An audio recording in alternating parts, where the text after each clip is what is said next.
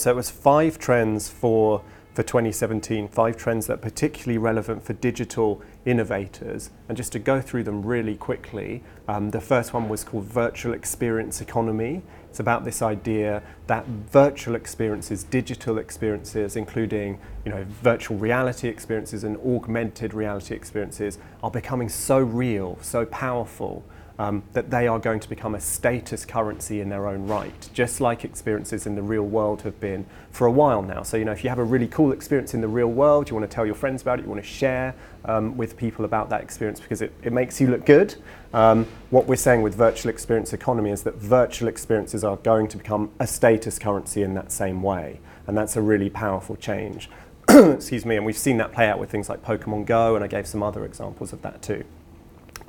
The second big trend I wanted to share is motivated mindlessness.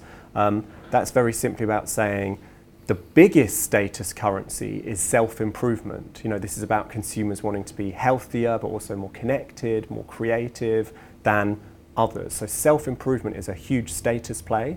At the same time, consumers feel that in many respects, artificial intelligence is becoming smarter than them at certain things. So what they want to do is put those two things together and embrace tools, embrace platforms that use artificial intelligence to supercharge their self-improvement. And I give an example such as Vi, which is a new wearable device that calls itself the world's first AI personal trainer. And you wear this device, picks up all these metrics, physical metrics about you, and it uses AI to crunch that data and create personalized health plans, personalized fitness plans for you. And you can even take it for a run and it will tell you in your ear, you should slow down, you should speed up, you're getting tired, that kind of thing.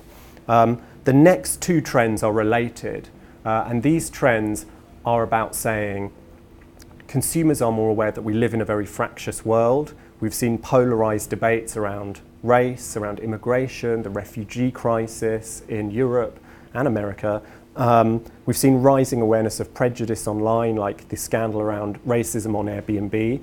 And these 2 trends are about responses to those circumstances. And they come in a climate where people feel more free than ever to just construct their own identity, to live the way they want to live. So there's this tension between awareness of prejudice and also a feeling of rising freedom of being who I should be free to be who I want to be. And we're seeing a couple of responses to that. The first response we call incognito individuals, and that's about saying one response to this tension is for consumers to embrace new forms of anonymity online, to just set them free from the expectations of society, the expectations of tradition, to just be anonymous, to express themselves the way they want to be, to just project themselves the way they think they truly are rather than what people expect of them. And I give an example of that, like Candid, which is a new social network that is anonymous, but unlike past anonymous social networks, it is using AI to weed out the big problem we've seen with anonymous social networks in the past, which is trolling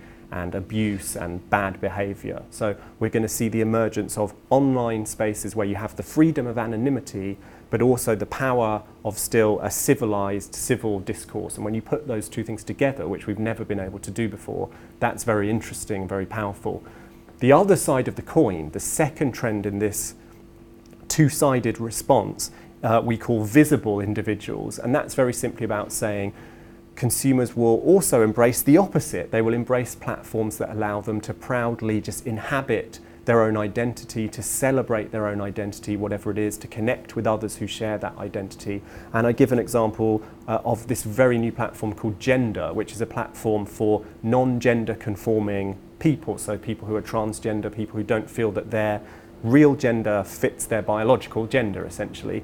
This is a community for those people where they talk, they give each other advice, they give each other support, and they just celebrate who they are, which is a great thing. Okay, so we are seeing more and more of these kinds of platforms and consumers embracing that too.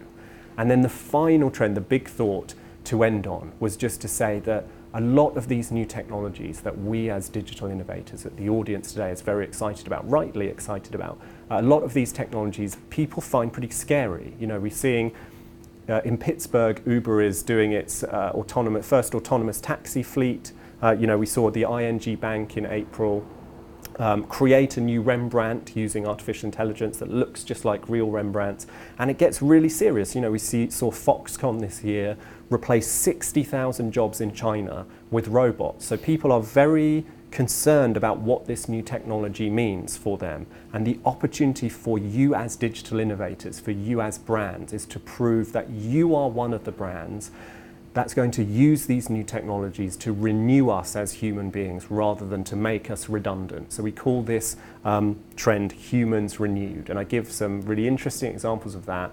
It doesn't have to be super high tech. Like, one of the most powerful examples of this humans renewed trend is a simple chatbot called Do Not Pay. And Do Not Pay started as a chatbot that will fight a parking ticket for you. So you go to this chatbot, you tell it about your details, you tell it where you got the parking ticket, and it will file a claim to have that ticket overturned on your behalf. It's smart enough to do that.